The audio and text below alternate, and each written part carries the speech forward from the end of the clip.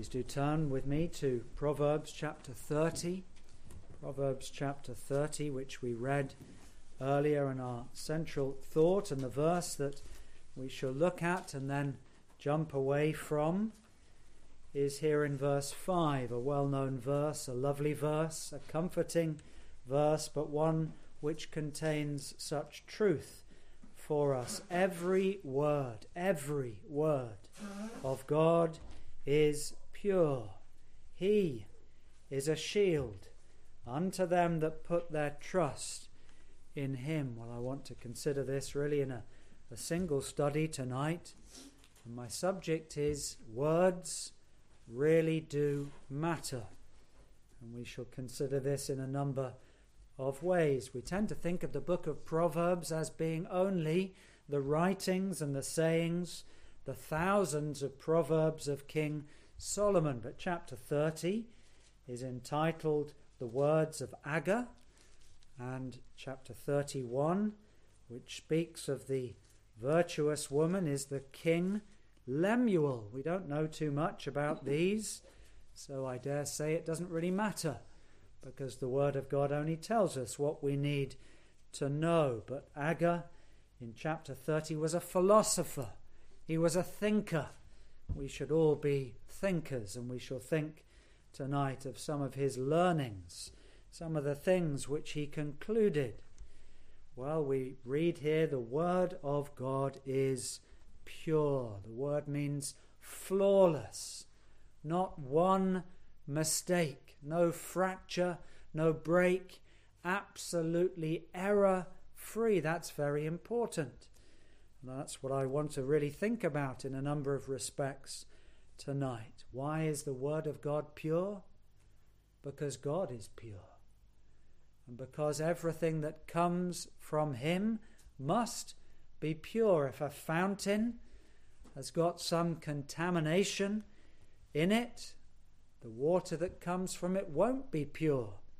But God is pure, and so his words must be pure, flawless, without mistake. Well, how does God communicate to us? This is an important question, and many go astray here.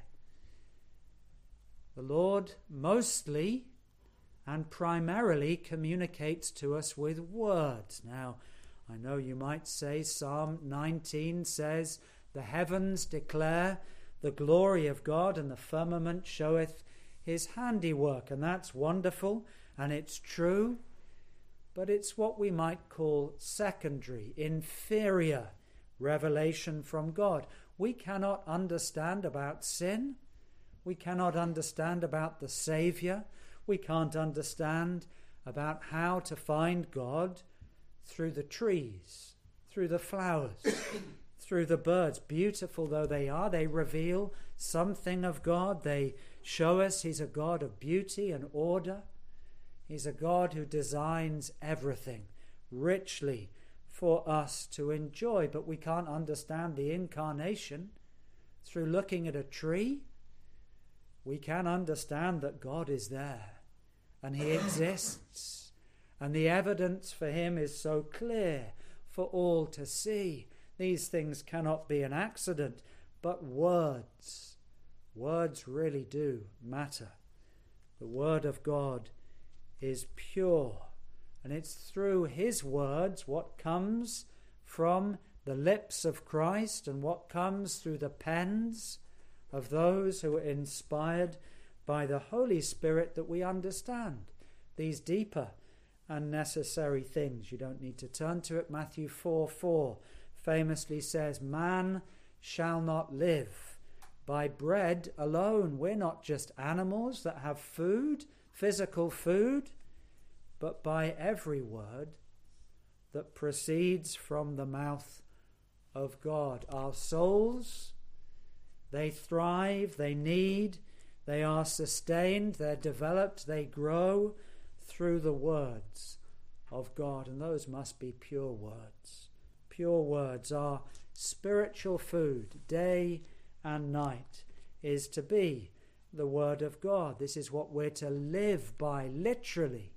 It's why we make such a big thing of the Word of God. We thought last Lord's Day morning of how God's Word works inside us, layer upon layer, line upon line. But it's critical to establish that God's Word must be pure, it must be preserved, and it must feed our souls. So some questions that I hope to answer from these verses tonight and a few others. Do words really matter?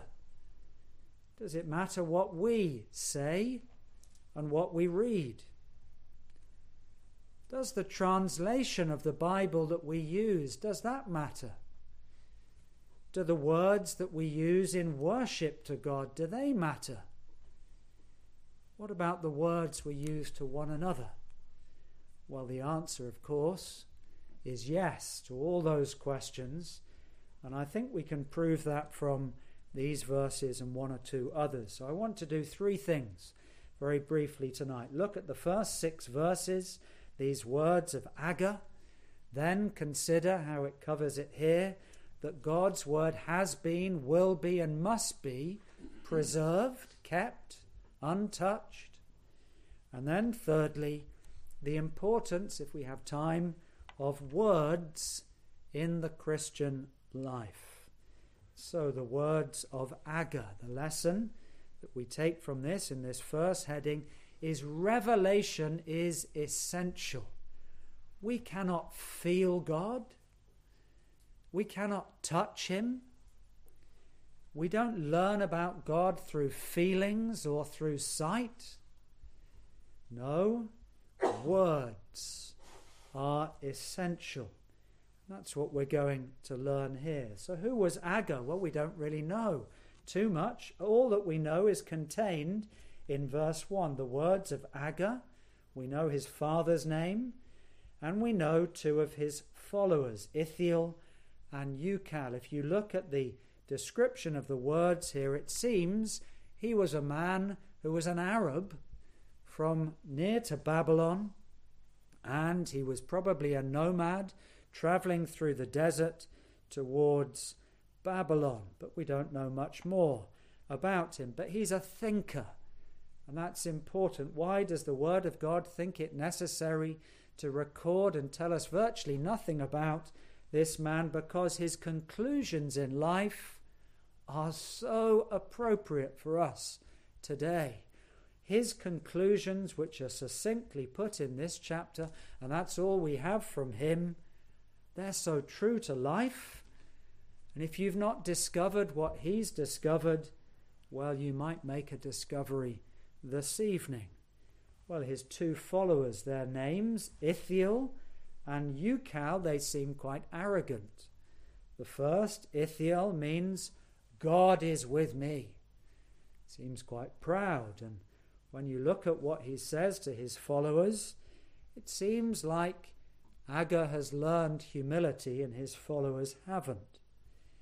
Ucal means I am strong. Again, another quite proud thing to say. And that forms a bit of a contrast when we come to verse 2 and we begin to get into his thinking. This is what he says. This is such clear thinking about life. He says, Agger, surely I am more stupid. He's a philosopher. There are those today that follow one quite famous philosopher. Won't mention his name, you might be distracted. But he's well followed across the world. He seems to be moving towards Christian things. But even as a philosopher who had a following, Agger says, do you know, I'm more stupid than any man. I'm just an ordinary human being. And you know what I know? I don't know because I've got great understanding and because I'm a wise and I'm a clever man. No. I didn't learn it because I found the secret, because I solved the Rubik's Cube, as it were, of life. No. I didn't learn it. Verse 3, I neither learned wisdom nor have the knowledge of the holy. I've not had some special revelation to me. I don't have direct access to God's revealed will. He had to reveal it to me. is what he's going to argue. He's conscious of a great mystery. I neither learned nor have the knowledge of the holy. I'm just an ordinary human being. I need God to speak to me. Verse 4, he goes on, he starts to ask some questions, and he's going to look at nature to prove that there is the necessity of revelation. He says, who has ascended or gone up into heaven? Or who's come down? He said, I've not gone to heaven and had some special revelation. He then says, who's gathered the wind that we can't even see in his fists? He's beginning to think about God, who is supremely powerful. Just think of that as a picture. Gathering all the winds of the world in his fists. We thought about God's hands and fingers and his arm, but his fists, I can't think of another verse that mentions the fists of God, who has gathered the wind in his fist. That's how powerful this God is. Hagar is saying, do you know, I'm so infinitesimally small compared to this omnipotent God. He uses another illustration. Who has bound the waters, all the oceans of the earth? Who has bound them in a coat? Who's put all the water together in some clothes? Conveying that he is in total control of even the oceans. Who has established all the ends of the earth, speaking of his presence, his all-powerfulness, his omnipotence, his sovereignty, and his omnipresence. Well, this is a grand verse. It's speaking about the greatness of our God, his power, his knowledge, his presence, his sovereignty. And then, this is where I want to hesitate, or rather pause for a while. What is his name? This great God who does all these incredible things. What is his name? We can't, as feeble human beings, we can't understand God. We can't work him out. He must reveal himself to us. Well, what is his name? We call God lots of names. There are well over 100 names in the Word of God. We call him the self-existent one. That's what Jehovah means in a few words. The self-existent one, the one that doesn't need me and you. He is self-sufficient, self-existing. We call him Shaddai, powerful. El, strong. El Shaddai, the strong, powerful one. We say that he is an awful being. That means he's full of awe. And we should be full of awe in knowing him. We describe him as merciful and glorious. These are just words. They're so inadequate to try to understand what is his name. How can we possibly describe God in just a few words? What's his name? Well, he has many names, and even those names are inadequate. But look at this here, and this is appropriate for this time of year. And what is his son's name? Isn't that interesting? That would have been a complete shock to Jewish readers. God has a son? What is his son's name?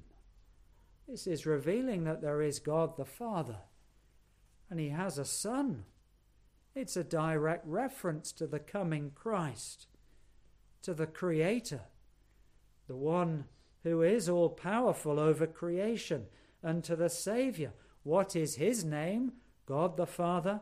What is his son's name? If you can tell. He can't work out God the Father, God the Son. God had to show him. God had to reveal it to him. So Agar is concluding, I'm a great philosopher. you, my followers, my fan base, as they call it today. No, don't lift me up. That's what human nature always does. Puts men and women on a pedestal. And Agur is, I believe, a believer in God who has a great understanding. He says, no, I'm a brutish, stupid, foolish, silly man. But God has made me wise because he's revealed himself to me. What is his name? And what is his son's name? Well, that's really just background. Now we come to this grand verse. Every word of God is pure. What a comforting verse. It's mentioned in a different form in the Psalms. We might turn to that shortly. But what does this say about God's word? God's word is self-commending. When you read God's word, and I remember doing this as a teenager who thought he was a Christian up until the age of 16, and suddenly God's word spoke, and it commended itself, and it made sense, and I heard, not audibly, God speaking to me. Every word of God is pure. It's self-commending. It's self-authenticating. When we read it, it fits everything we see of the world and of our own poor selves. God's word describes the world and myself so accurately, so correctly. And the word of God is self-sufficient. When you put a seed into the ground, you don't really do anything to it. It is just perfectly formed. Everything within it is complete and entire. The Word of God. What is the Word of God? God's Word is Himself revealed.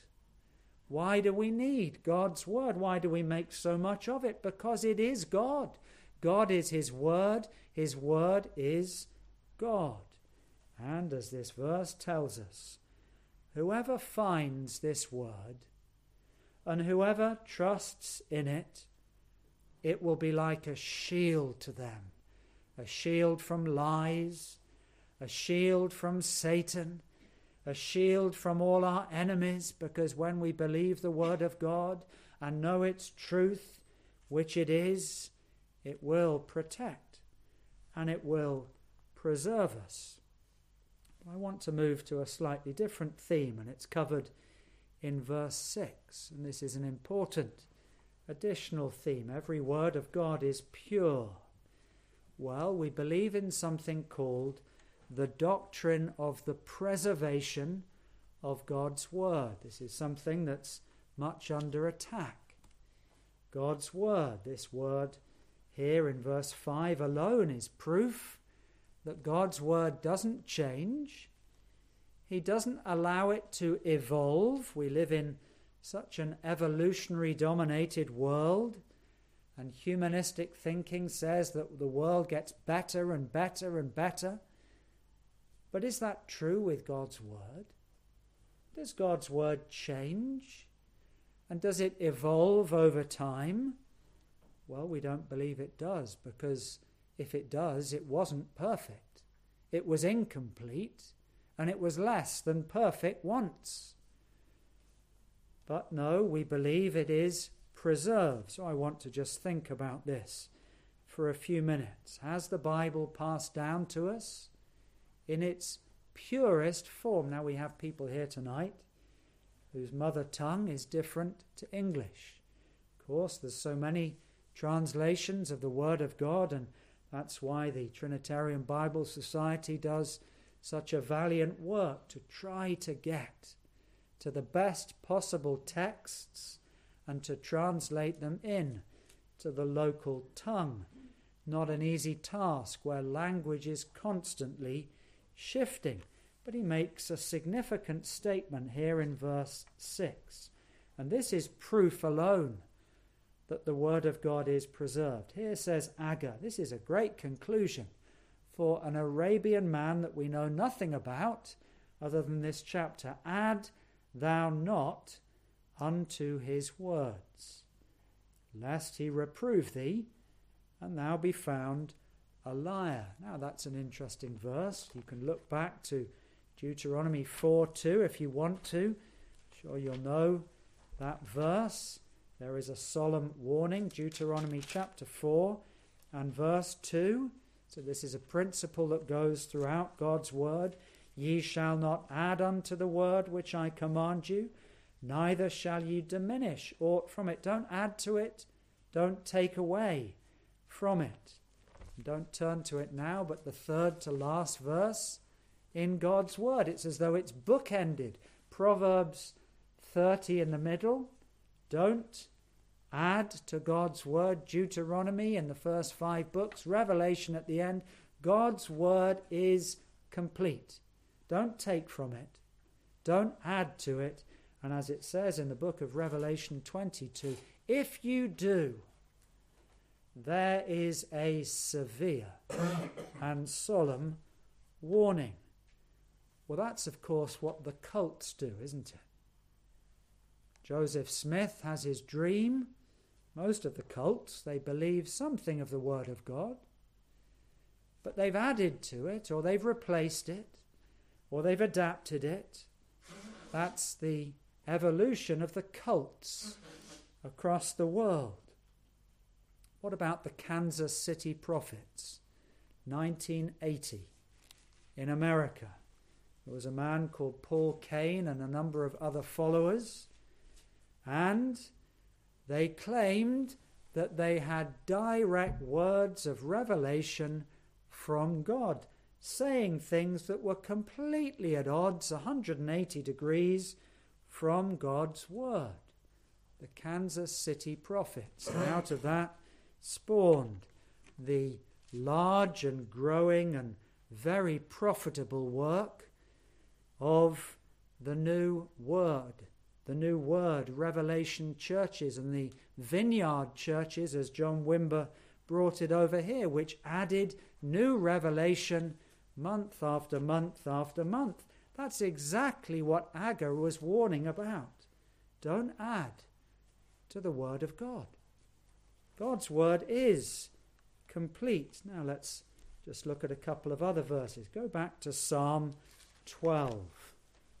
Psalm 12 and verses 6 and 7. This is a very similar verse to the one that we're looking at. Psalm 12 and verses 6 and 7. The words of the Lord are pure words. Same word, flawless, but explains even more graphically. As silver tried in a furnace of earth, purified, tested, proven 7 times. God's word has proven itself to be pure, perfect, flawless. Every prophecy's been kept. The coming of the Messiah was exactly as prophesied. It's been proven and tested by all who followed it. The words of the Lord are pure words, as silver tried in a furnace of earth, purified 7 times. Thou shalt keep them. O Lord, God is going to keep his own word. Now look at this. Thou shalt preserve them, keep them. From this generation, whoever wrote Psalm 12, probably King David, up until now, God will keep his word. It won't be added to. There won't be new prophets who add to the word of God. Once the word of God was completed, which it is now finished. It doesn't need to be added to or taken away. Perhaps one more verse. Psalm 119 and verse 89. Psalm 119 and verse 89. This perhaps settles the matter. Excuse the pun. Psalm 119 and verse 89. Forever, O Lord, thy word is settled in heaven. God has spoken from heaven. This wasn't decided on earth by man. No, God settled, fixed his word forever. And we're not to change it at all. So this is the preservation of God's word. We've thought of the necessity of revelation, and then we've thought of the preservation of God's word. Now I want to give you one example of how this is important. Please turn to Philippians and chapter 2. We won't look at many other verses, but Philippians and chapter 2, and perhaps I read from verse 5. Very well-known, beautiful, highly significant verses speaking of Christ becoming man. Philippians 2 and verse 5. Let this mind be in you, which was also in Christ Jesus, who being in the form of God, thought it not robbery to be equal with God, God the Father, God the Son, co-equal with the Holy Spirit. And here's the important verse, but made himself of no reputation, and took upon him the form of a servant, and was made in the likeness of man. This is the translation which was made in 1526 by William Tyndale, coming up for 500 years ago. He's translating a word which is much disputed and quite difficult to translate, called kenosis. And when you look at nearly every other form of English language Bible, including the ESV, the NASB, they translate verse 7 very differently. They say, he made himself nothing. He made himself nothing. He emptied himself in some other translations, and there's immediately a great problem there. Even the Amplified Version, which we know isn't really a translation, it's a paraphrase, acknowledges the problem. It says this: he emptied himself without renouncing or diminishing his deity.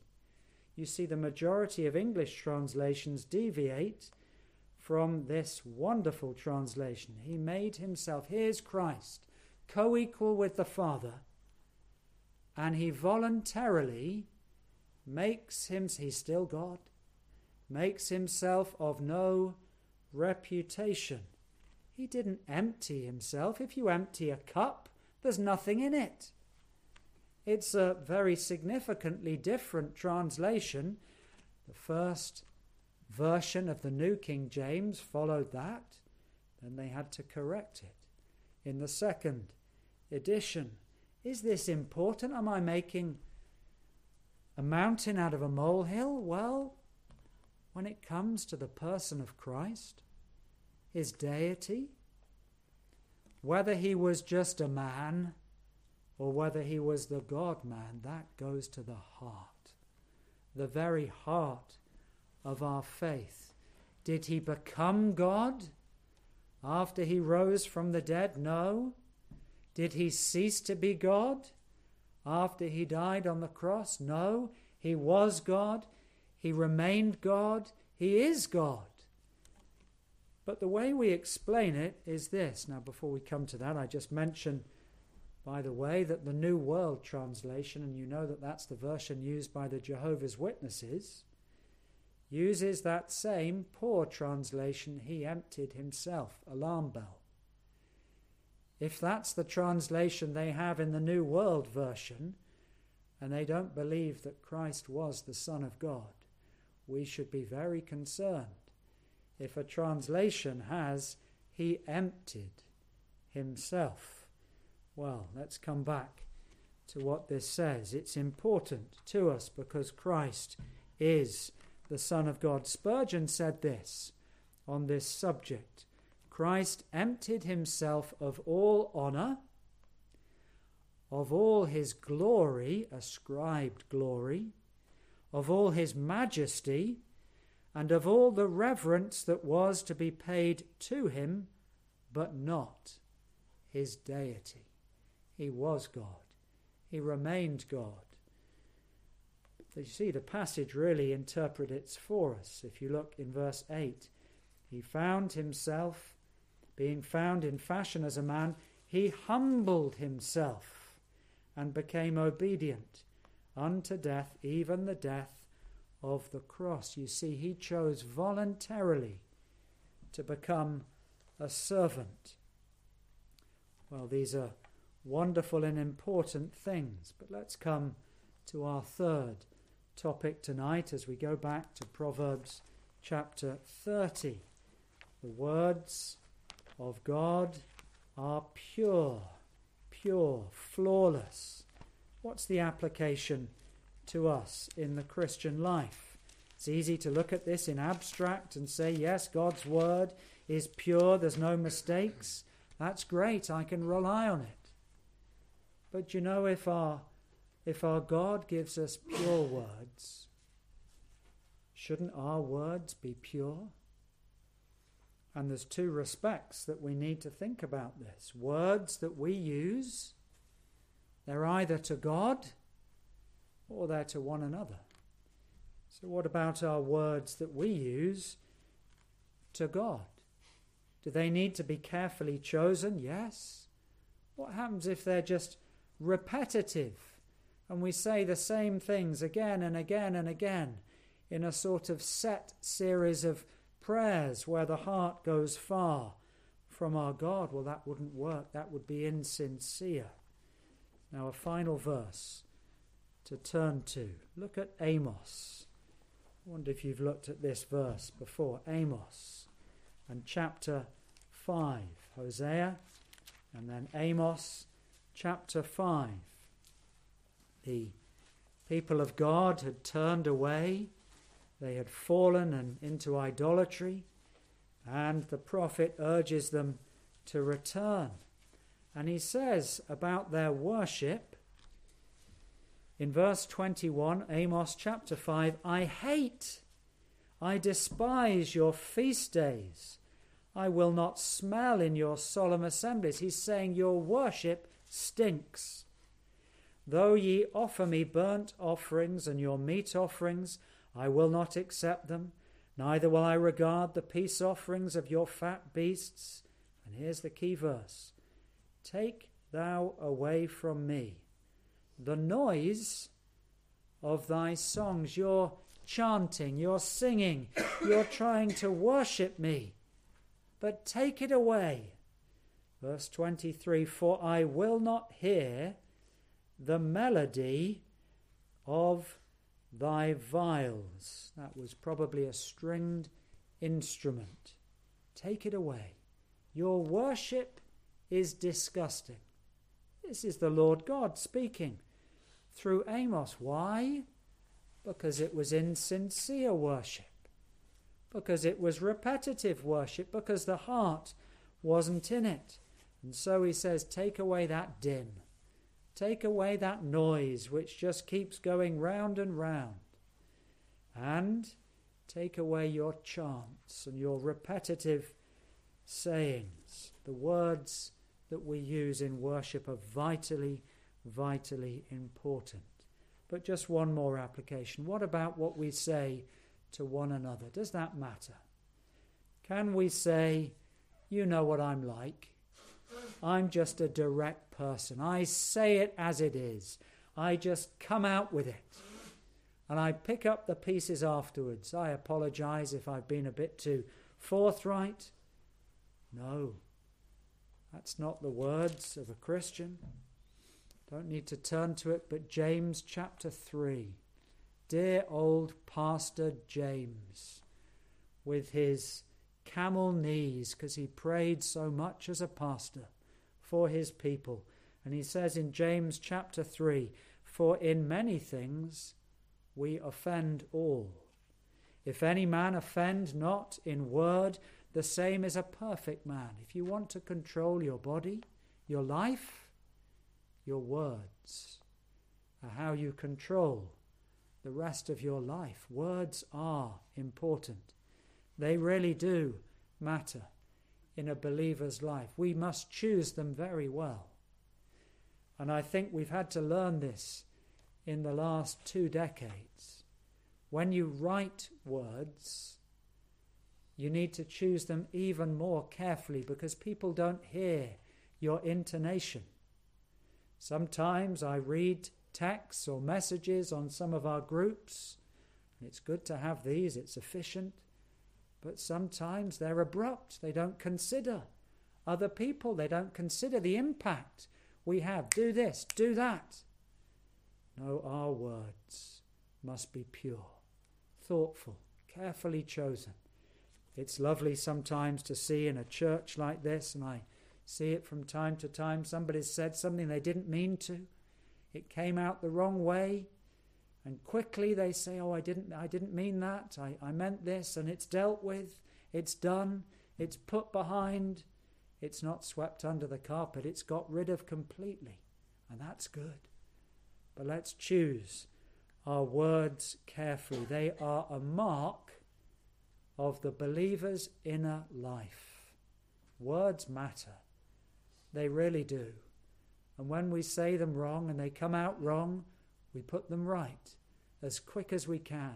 And most other humble believers will take that straight away and will accept it wasn't as intended. So 3 things tonight. The necessity of revelation. Agur says, I can't find God. He has to reveal himself to me, and he has, with his pure word. Secondly, we've thought of how God's word is preserved. It's settled in heaven, and it does matter which translation we use. We try to get the best, accurate, theologically correct translation. And then thirdly, our words in worship and in speech. If God's words are pure, then so should our words be pure, and we should put them as carefully as we possibly can. Let's close.